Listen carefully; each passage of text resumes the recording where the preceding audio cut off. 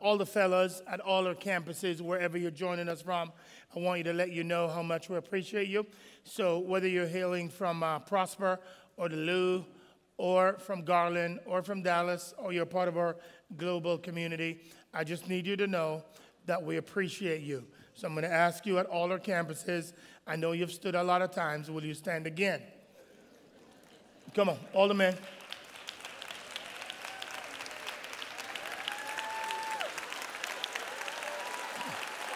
Boy, that's a beautiful sight. Just men rising up. Come on, somebody.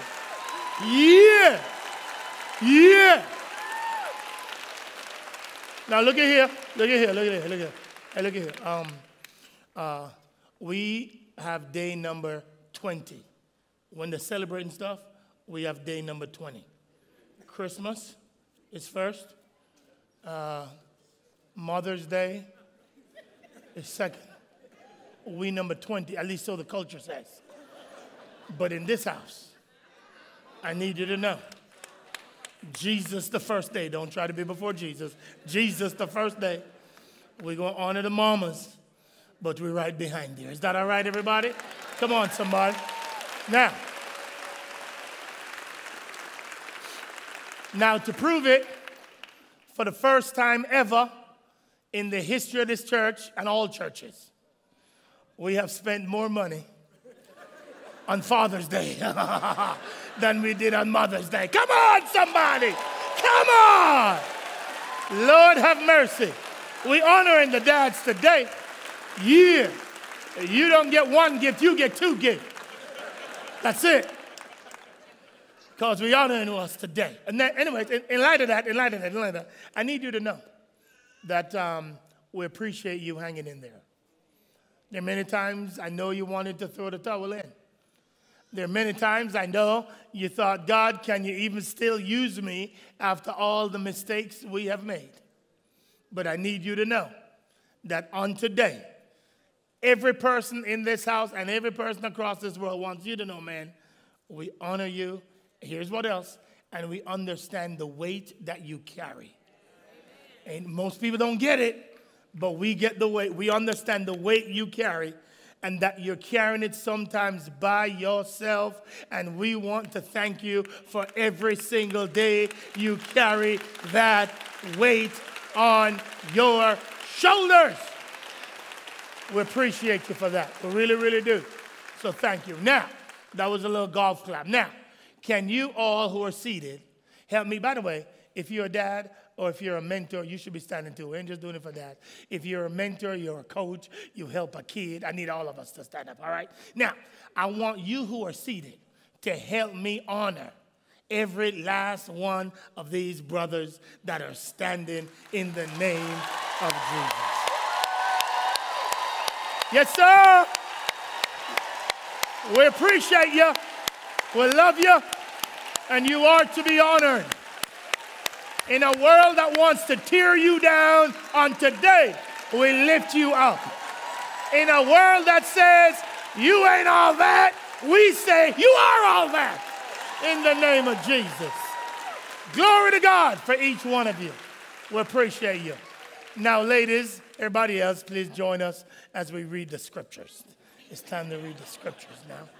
Here we go. Oh, I got a word for you today. Lord have mercy. Lord have mercy. You should have stayed home. Yeah, I got a word for you today. Here we go.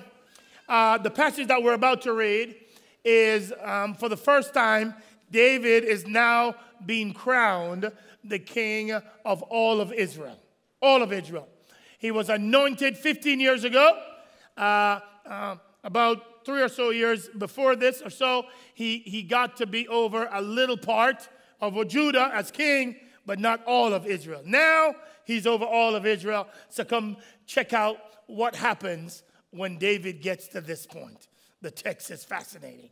All right, read it with me, please, everybody. Everybody read. Here we go. Then all the tribes of Israel came to David at Hebron and said, behold, you got it? We are your bone and your flesh. All of a sudden, they didn't want to honor him as king, but now everybody comes together. Now, note where this is happening. it's going to make sense in a minute, at Hebron. Everybody say Hebron. At Hebron. Next verse. Verse 2 says, previously, when Saul was king over us, you were the one who led Israel out and in. And the Lord said to you, you will shepherd my people, Israel, and you will be ruler over. So now they're explaining why he's king. They're giving 3 reasons. 1, because of his identity. 2, because of how much of a military hero he was. And 3, because God appointed him to be king over Israel. Verse number 3. Here's what it says. Here we go. So all the elders of Israel came to the king and King David made a covenant with them before the Lord then they king over Israel. Now, God has already told him, you're going to be king. Now they are recognizing it. He was already king because God says it's your turn. Saul has been killed. Now another king is in power, and they are now realizing what God said they were supposed to do, and they're now giving him what he really deserves. Next verse. Verse number 4. David was when he became king, and he reigned. Whenever you see numbers in the Bible, you must always ask, what does this number mean? You need to know. When he says David was how old? 30. David was how old? 30. When he became king. Here is what you need to know. The Levites, they didn't get to be Levites until they were 30 years old. It's the reason why you don't see a lot of Jesus' ministry until he is 30 years old. Every time in the scriptures you see numbers, you should say, what is that number there for? Why is it that Saul reigned for 40 years, David reigned for, Solomon reigned for, why the number 40 as well? You should ask those questions. Last verse, in this verse number 5, here we go. He reigned over 7 years and 6 months, and he reigned. No, listen, everybody. Listen. Solomon, 40 years as king over all of Jerusalem, Israel, and Judah. Only David had 7 years. Why is it that he had 7 years when he was only king over Judah, not Israel and Judah? You must ask the text questions of that. Let's go all the way down now to verse number 17 and see what happens. Watch this now. Watch this now. It gets real good. By the way, don't mess up the scriptures. This is called Philistines. Everybody say Philistines. Okay. You English teachers who know the correct answers, God bless you. In church today, we calling it Philistines. You got it. Any more tough words? We're good so far. Here we go. When the heard that they had anointed David king over Israel, all the Philistines went up to seek out David, and when they Whoa, don't miss this now. Watch this. David done got promoted. He now king over everything. The moment he gets promoted, they try to kill him. Does that have any instruction for us today? The moment you decide to take God seriously, all hell fit and break loose in your life. The moment you get the promotion on your job, folk who never talked to you want to talk to you now, and folk who was your best friend now trying to stab you in the back. Come on, mister, come on. Watch what the text says. Never before is this ever said about the Philistines. Watch the text. Don't forget this. It says for the first time and only time. One more time. Now read it with me. All the you get promoted, and Philistine, last one, decide, oh, we coming to get you. We going to take you out. Everybody comes after you once you get promoted. Don't get shocked when it happens to you. And then the text says, this is a fascinating part. Watch this now. He went down to the... Now, a stronghold is supposed to be up. David, why are you going down? And you're going down to a stronghold. David, a stronghold is a snare. A stronghold is a trap. David, why are you going down to a trap? You must ask yourself the questions of the text, because this makes no sense to me. He's saying he's going down to the stronghold. He's going down to the trap.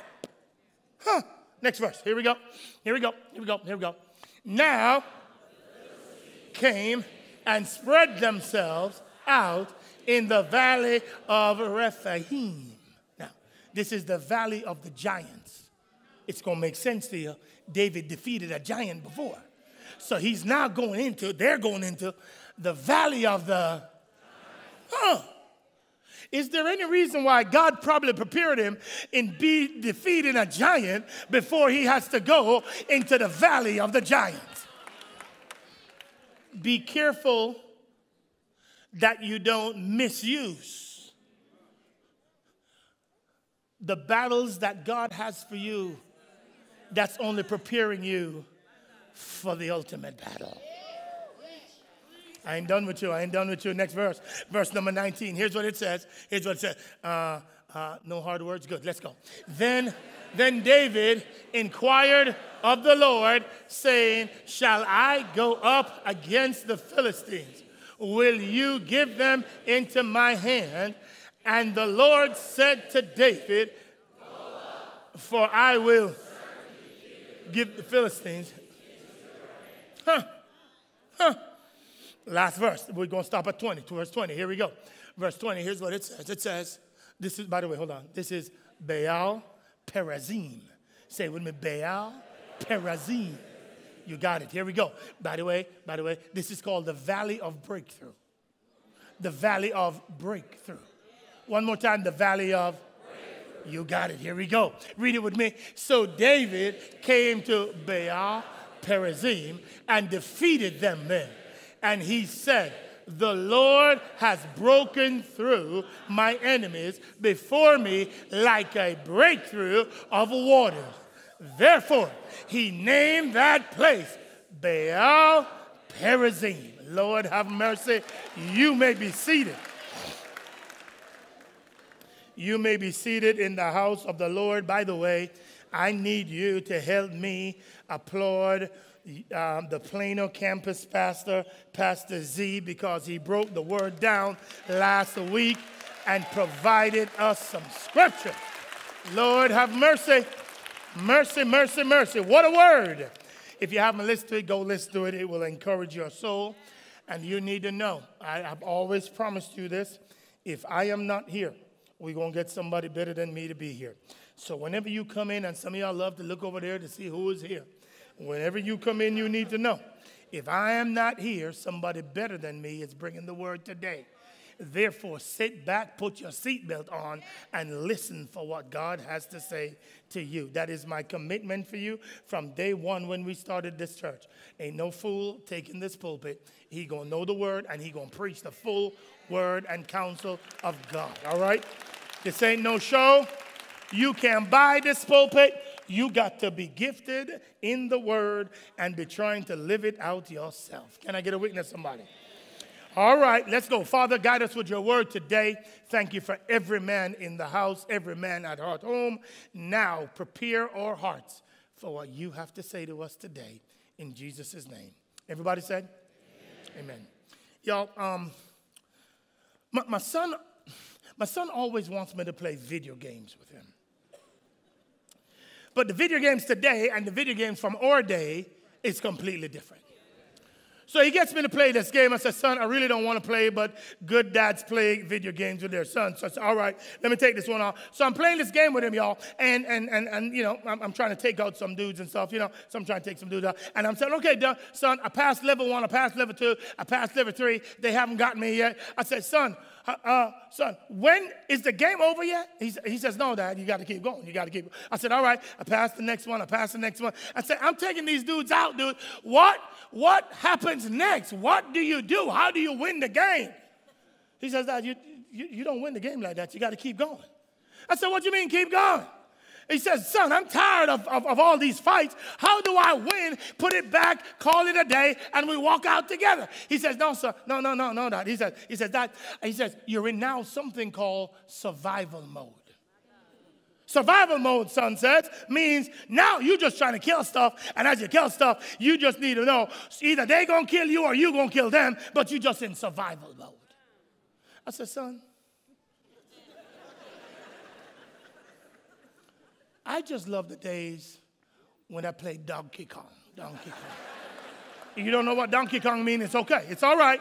It's all right. But can I get a witness for Donkey Kong, somebody? Can I get a witness for Pac-Man and Mrs. Pac-Man? Can I get a witness for them games? When you know when you're crushing it. And they don't tell you you're in survival mode. So what's survival mode, son? What's that? But survival mode is when you have faced one challenge after another. You have been in one fight after another. You're getting tired of all these fights, and right when you think you're done, you have reached the pinnacle, they say, no, you got one more fight left. But you're in survival mode. You've done everything you can. You're tired. You want to quit now. You think you have earned the right, and that's when they say, you got another fight.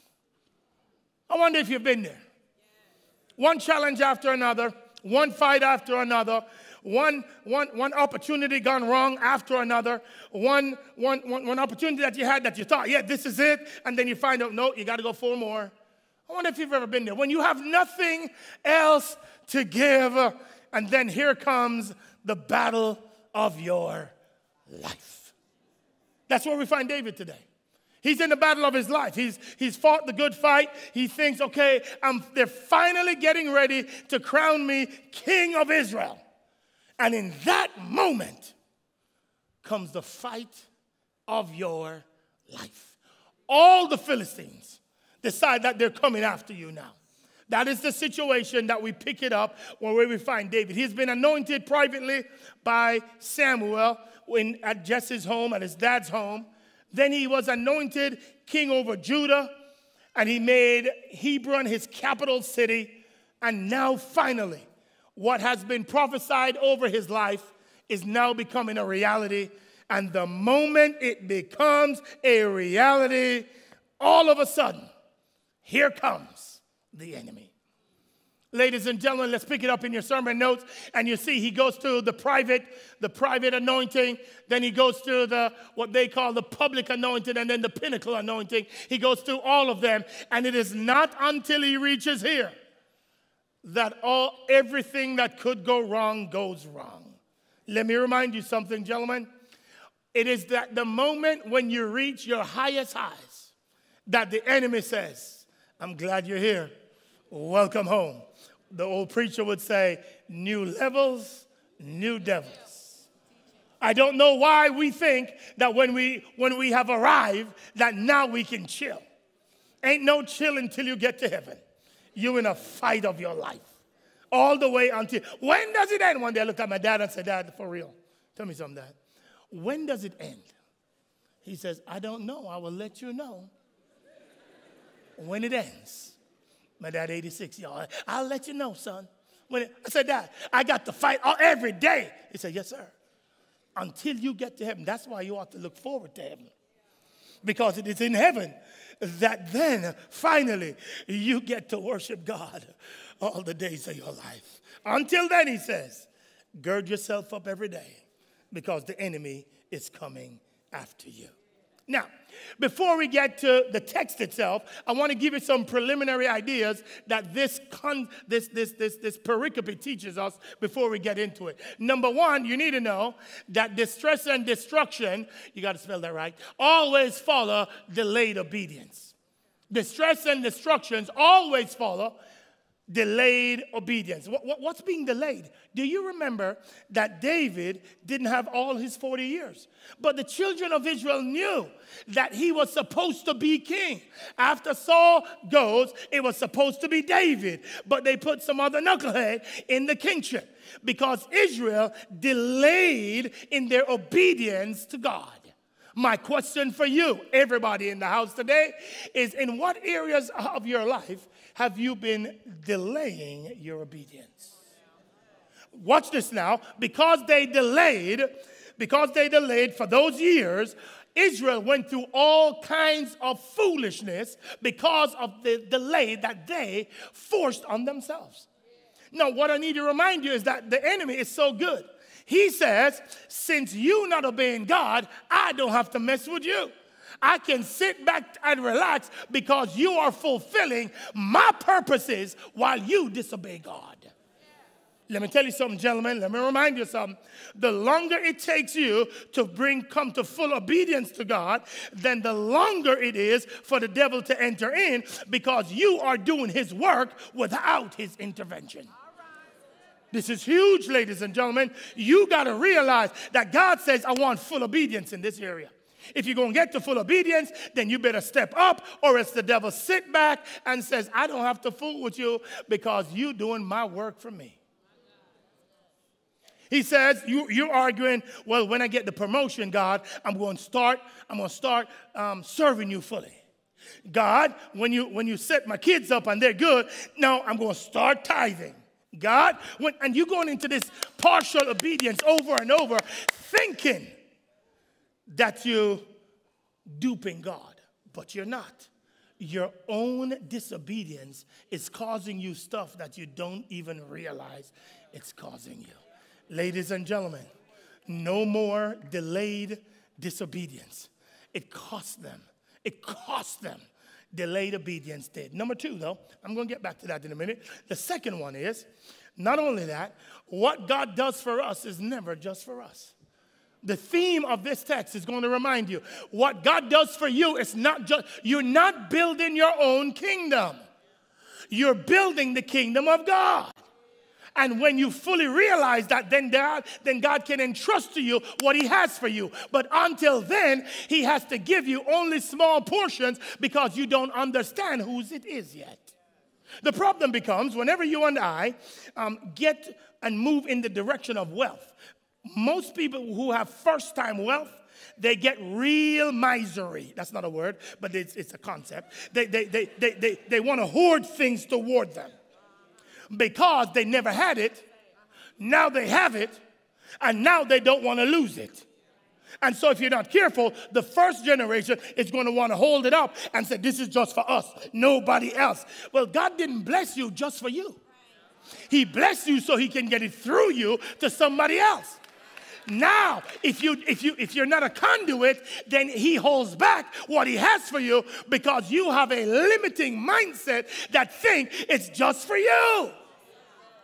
And if you keep doing that, then God cannot open up the floodgates of heaven toward you. And you think you have wealth, you wait till you start walking in obedience and see true wealth come your way. No, the reason this is important, it's important because God will bypass you to get his blessings to others if you keep delaying your obedience. Here's why. Because God cares deeply about his purposes more than he cares about you. So therefore, if you are in line with his purposes, then he will open up the floodgates. But if you are sidestepping his purposes to build your own kingdom, then now he has to remind you that you have made yourself God instead of him. So that's why he's not blessing you just for you. He's blessing you so that he can get his blessings to others through you. Number 3, watch it now. Watch number 3. Now you need to know that no man in here should miss this, no man at any of our campuses. Your legacy is someone else's destiny. Now let me help you out. This one's a big one. In the text, it keeps saying Hebron, Hebron, Hebron. You need to know how significant Hebron is. Because about 400 years earlier, you had an 85-year-old dude. His name, Caleb. Caleb said, give me the hill country. Give me the hill. What's the hill country? Hebron. Give me Hebron, and I'll run every person out of there. So what does he do at 85? He goes and he conquers Hebron. What he didn't know was that his fight for Hebron would someday set up Absalom and then David, because both of them will have their capital cities in Hebron. So he was fighting for something that he did not even know. He was setting them up for what would come next. I wonder, where in the world are you losing a battle today? That if you lose that battle, then you have no idea what will happen 40 years from now because you're losing the battle. I need you to man up and fight like you've never fought before, because your legacy is somebody else's destiny. In the name of Jesus today. You don't give up. You don't throw the towel in, because you know, even though you can't see it, when you conquer A, then somebody else in your line or associated with you is going to benefit from A later on. Don't give up that fight. Don't throw in the towel. Don't quit that job because you're mad. Don't throw it in on your spouse because she make you mad today. You got to fight the fight that God has put before you. Now, watch this now, watch this now, watch this now. Number 4, this is just preliminary conversation before we get to the text. Number 4, watch this. God only thinks in nations and generations. You see, we only think in here and now. We only think in what's my 70 years that I got. How do I do my best in these 70 years? But gentlemen, I need you to know that God doesn't want you to just think now. He wants you to think generations down the road. He wants you to think 40, 50, 60, 120 years down the road. Because your decisions today impact 100 years down the road. Listen to me, please. Listen to me, please. This is so important. The part of the problem is we live in a culture that's driven by the stock market. And the stock market is driven by today's decision. The reason why some companies fail and go into bankruptcy is because they're making decisions for their stock price, so they can't afford to make a decision that looks bad today, but it will help us out tomorrow. So because they don't want the stock price to fall in the immediate, they do everything they can to prop it up, prop it up, prop it up, prop it up. And that kind of thinking has come into your home and into the church. But that comes from a culture called the United States of America that only thinks every 4 years. So because we can only think, well, I got to do this today because I got to win in 4 years so I can get the power, because what I'm after is power, power, power, power, power. And our adversaries has figured us out. So they set up a government that says, we ain't thinking every 4 years. We thinking every 100 or 500 years. So we can make sacrifices today to let you look like you're winning. But in about 40 years, when your kids die, now the next generation going to feel the pain of your short-sightedness and your short-term goals. Oh, I'm preaching today. Oh, I am preaching today. Fellas, I need you to know we're not short-sighted men of God. We think long-term, we don't think short-term. And we will make sacrifices today to make sure that the next generation and the generation after that can live a life that is godly, because we made the sacrifices we made today. What we need, what the church needs, what God needs is some men that will say, as for me and my house, we going to serve the Lord, whether it's popular or whether it's not. Lord have mercy. Mercy, mercy, mercy. So here we go. Turn the page over with me. Let's see if we can get through it. Let me show you the danger of delayed obedience now. Let's get back to it before we get to the text. The danger of delayed obedience. Here's what happens when you delay. You can't sleep at night. No, you start worrying about if what you got you can keep.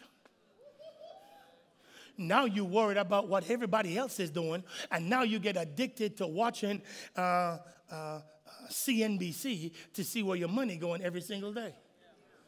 Because you have done it in such a manner that has not fully obeyed God.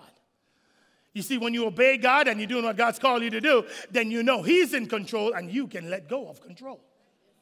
But too many of us, brothers, we want control so badly, we got to make sure everything is right. And you forgetting or you deceiving yourself in thinking that you have more control than you really have. Because God says, I'm sovereign, not you. So now you're stressing about everything. Now you're getting disappointed. Now you're getting delayed blessings. Now you're having devastation. Now you're having death. Now you're having all kind of doubt. All because you had delayed obedience. If you will have fast obedience, then you will get all that God has in store for you.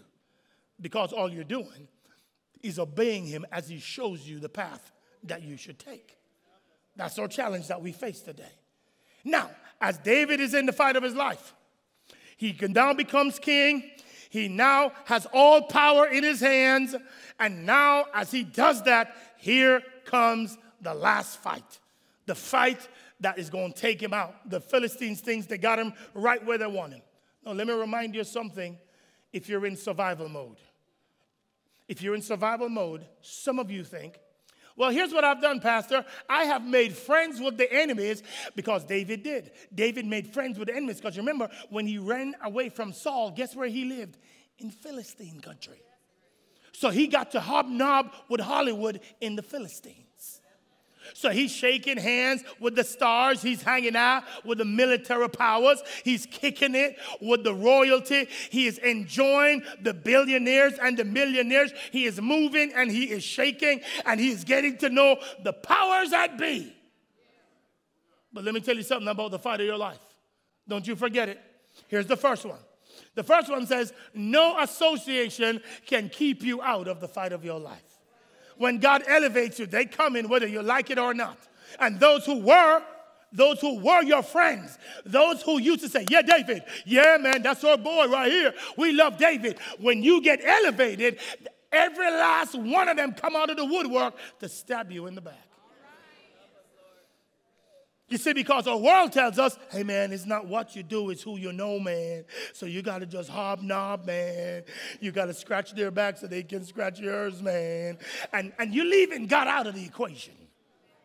You thinking all I got to do is know the right people and they will help me when I'm in a bad situation. Well, David was like, hey, boys, remember it's me. It's your boy David. You don't have to come after me because we know each other. Remember? You remember we went to that party? Oh, yeah, it was good. They say, yeah, but you king over all of Israel now. And you got the geographically, you got the high ground, so we coming after you, David. Your associations won't keep you out of the fight of your life. Number 2, Collin County. No level of affluence can keep you out of the struggle. Well, I got my degree now. I just graduated. I'm good now. I can take on anybody now. Okay. Yeah, man. I got my degrees on the wall. I got enough money. I think I'm good now. I've diversified it. It's in gold. It's in silver. It's in the market. It's in the bank on the 250. I'm good now. Only to find out that there's some battles that money can't fix. No matter how much money you got, it can't fix it. Which is why you don't ever leave God out. Because God's the only one that can fix whatever situation you find yourself in. Lord, have mercy. There's no amount of association. There's no amount of affluence. Watch this now, church folk. There's no amount of anointing that can keep you from the fight of your life. There's no amount. I don't care. You speak in tongues yesterday. You spoke in tongues today. You're going to speak in tongues tomorrow. It don't matter how many tongues you speak in. What you need to know is when the devil ready to come at you, he coming at you. No matter how many times you come to church, no matter how much money you give, no matter how much small groups you lead, when he's coming after you, he's coming after you. And no amount of anointing can thwart the plan that he has for you. So then the question becomes, what in the world do you do? By the way, do you know that you can Do you know that you can tell how spiritual somebody is? But don't look at them when they're down. Look at them when everything is going well. That's when you know how spiritual they are. David, top of his game. He's walking out. He's now king.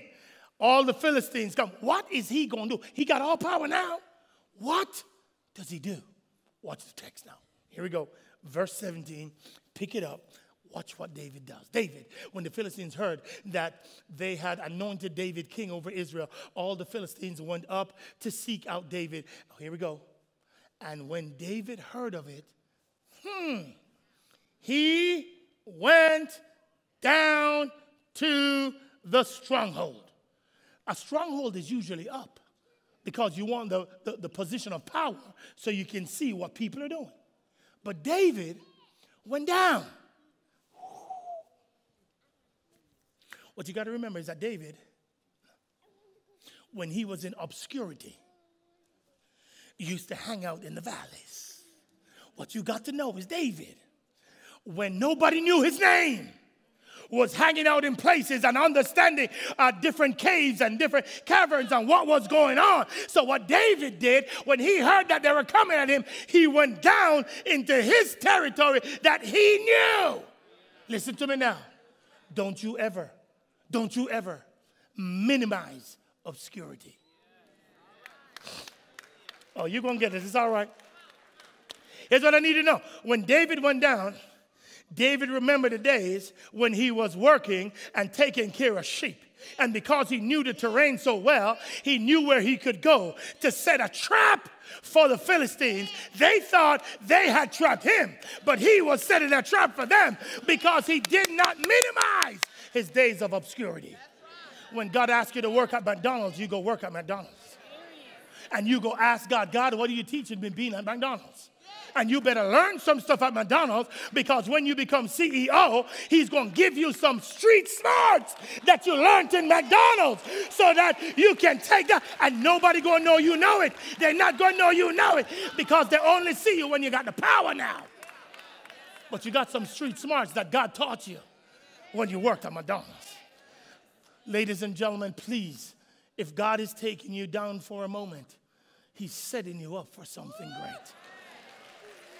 Don't minimize. That ain't me. That's beneath me. I ain't doing that. That ain't me. I'm supposed to run the show. They asking me to go. No. God's working something out in your faith. Don't minimize it because you got to learn it. Everything I ever despised in those days, God has used today. Everything that I learned when nobody knew who you were, when you were none, you didn't even have good shoes to walk or wear. You got to borrow somebody's shoes. You don't know about that. Y'all been here too long. And you have to borrow somebody's shoe to go to work. Every last insight you learned there, he's going to lose when you're up there. Jesus, somebody who's down there ought to give God a round of applause right now and say, I'm learning, God. I'm learning, God. I promise you, I'm learning. Anyways, so he goes into the stronghold, y'all. So now David's be like, oh, Lord. All right, let's go in the stronghold. So David said, okay. And he goes into his stronghold. But what do you do in the stronghold? David said, well, all right, let me get a little lower. I got to get as low as I can get in my stronghold. Because I got to find out, God, what must I do? No, notice. He has all the power in the world. And yet still he gets as low as he can go. Because he's highlighting that he's not going to depend on his strength and his military power. He's going to depend on God. Here's why. Because the battle is not yours. It is the Lord's. When you get power, don't buck up. That's from the hood. You talking about what you want to do. That's before you knew Jesus. When you know Jesus, you find your stronghold. And you say, now, God, I need to get as low as I can go, God. You know what David did? You know, David took his journal out and he started composing songs of how he felt when he was in his stronghold and the enemy was all around him. All of a sudden, he started writing songs about the goodness of God in his life. Even though the battle is all around him, his enemy enfolds him. He is writing songs and praising the name of the Lord.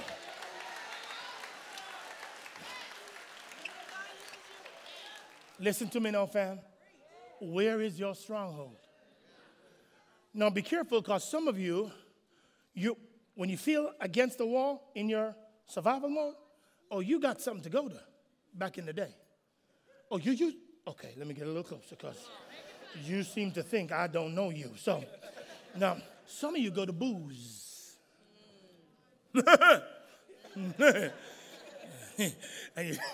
and you're drinking your way away and say, all right, God, take the heat off, God, take the heat off, take the heat off. And God said, no, I don't need to go to booze. Some of you go to bays.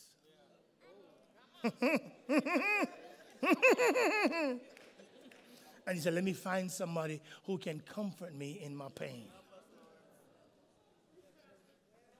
It's real quiet now. Some of you go to busyness. Let me just work up a sweat and work my way out of this one. Let me just try harder. David said, what do you do? Don't go to any of those. That's what you used to do. What I want you to do is I want you to find your stronghold where the enemy is going to think he's got you. Remember, stronghold means a snare or a trap. But what David was doing, they thought, oh my gosh, he came into our hands. David said, the trap ain't for me. The trap's for you. Because the more I go into my stronghold, the more I get clarity. You get three things when you go into your stronghold. You get inspiration, you get insight, and you get instruction. You get all three from him. Come here, come here, come here. Let's look at the text. Let's go to the next verse, verse number 18. Now the Philistines came, and what did they do? They spread themselves out in the valley of the giants. David says, you set me up because God prepared me for this day because I fought a giant that y'all thought nobody could beat. So now I'm in my stronghold, and the same God that delivered me from that giant is going to deliver me out of the valley of giants. Watch what he gets. Next verse. Watch what he gets. Watch what he gets. So David does what? Come on, somebody. He did what? Inquired of. What's he doing in the song? Hey, God. Two questions for you. God, is this your battle? And then, God, will you give me success? Watch it. Hey, shall I go up against the Philistines? Is this what you want me to do, God? Yeah? Okay, cool. Will you give them into my hands? God, will you give me success? Yeah? Okay, cool. We got it. And then David said, and then the Lord said to David, go up, and I will certainly give the Philistines into your hands. What does he get? The more he's on his knees, the more he gets inspiration, the more he gets insight, the more he gets instruction. Now listen, when he comes up, he's not coming up like little boy David. He's coming up like God has sent me on assignment to do his work. So now he walks out of here and he says, let's mop this up real quick because I'm not here like I'm fighting my own battle. God's fighting the battle for me. Ladies and gentlemen, listen. Listen to me, please. Everybody has theirs. Abraham, his stronghold, Bethel. Jacob, Peniel. Moses, Sinai. Paul, road to Damascus. John, Isles of Patmos. Jesus, Garden of Gethsemane. Where's yours? Where do you go when your back's against the wall? See, God wants to create something really beautiful out of your life. And so now I'm going to let you hear a song. A simple song on a unique instrument called a violin. And its only job is to remind you of what God wants to do. Check this out.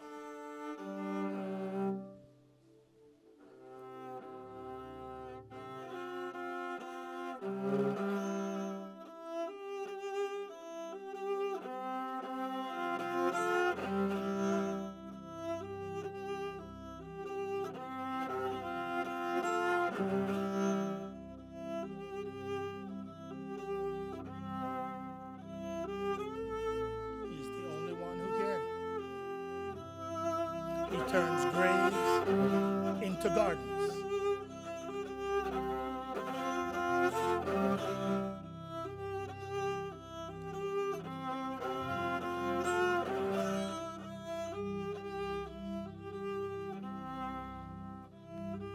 He's the only one who can turn graves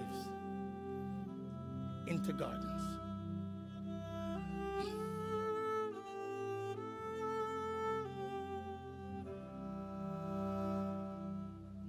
Now, ladies and gentlemen, what I want you to realize is that what your God specializes in is he specializes in taking broken things and turning them into something beautiful. A year and a half ago, I went to Paraguay. And while in Paraguay, I got this as a gift. You see, if you look real closely, you will notice that it's not your perfect violin. You see, about 15 of us flew over there to talk to some leaders, and while we were there, we were treated to an orchestra of epic proportions. See, this orchestra, they lived, every one of these kids lived right next to a dump. And that dump is where all the trash in Paraguay comes and stays. So every kid from this area is a kid that grew up in the slums. And every instrument that they had, that they were playing that day, comes from, every piece of it, comes from somebody else's trash. So if you look real closely, ladies and gentlemen, what you will see is you'll see a fork. You'll see some strings. You'll turn it over and you'll see a paint container that they put together and put tape all around it and some putty on the sides to make sure that no sound goes through it. You'll see the little wood chips that they created out of wood that was thrown away. And when they all played together with all of these instruments, each of which came from the dump, collectively, ladies and gentlemen, they made a beautiful sound. Fellas, here's what I want to remind you today. I don't care how you started. I don't care where you came from. I don't care what your daddy did or did not do for you or to you. Here's what I want you to know, that you have a heavenly Father that specializes in taking the trash of this world, the things that everybody else discards, the thing that they want to throw away, and he will put pieces together all over your life so that when he is ready to play your life, people marvel at the sound of your life because you're in the master's hand. And when he's ready to play you, ladies and gentlemen, you need to know that your God says, I have been working all things together for your good and for my glory. So if you're in the fight of your life right now and you're saying, I can't take anymore, I can't take it, I can't take it, I can't take it. What I want you to do is I want you to get into your stronghold. And I want you to go as low as you can go. Because the lower you go, the more God's going to get glory out of your life. Allow God to form you. Allow him to create you. Allow him to tune you up so that by the time you come out into this dark world, you come out with him playing your life and people standing in amazement because they know, they can see parts of your life that you shouldn't be where you are today, but for the hands of the master. that puts something together that blows the world's mind when he takes the foolish things of this world and confound the wise. So all the men in the house, you stand up today. You stand up. All the men in the house on all our campuses, you stand up today. And let me remind you of what God says. I know you've had some difficult times. I know you've had some bruises. I know people have tossed you to the side. I know they've said you're not that good. I know they've said you won't make it. I know they've said you're not the right color sometimes. I know they've said, no, this one right here, he can't do it. But if in those moments you don't try to get even, but you get in your stronghold, I promise you, you got a God that can take all your mess, the ones only you know about, and the ones the whole world knows about, and he can design it in such a way that when he plays your life, the world stands in amazement because of what God did. So you take your place. You put your shoulders back. You say, God, as for me and my house, we're going to serve the Lord.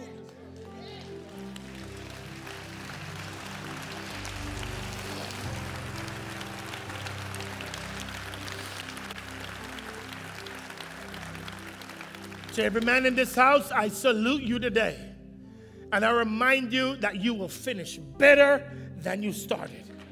I remind you today, by God himself, that you ain't seen nothing yet with what he wants to do in each one of our lives. And if you remain faithful and be obedient, he says, I will play a song over your life that people will be amazed at. But it's not because of you, it's because you're in the master's hands. So surrender yourself afresh, man, as we surrender to the master and his beautiful work in your life. Heavenly Father, I pray for every man standing today. Thank you that you turn graves into gardens. Thanks for all our mistakes. Thanks for all the trials. Thanks for the times we gave up, but you didn't give up. Thanks for the times when everybody thought we wouldn't make it, and you kept on carrying us. Will you now, God, remind us that just as they did for this violin, you will do for every one of our lives. Transform us from the inside out, because eyes have not seen nor have they heard what God has planned for the man who is surrendered to him. So collectively, God, we surrender afresh and say, here we are. Send us into that dark world and play us so the world stands in amazement. In Jesus' name we pray. And everybody said,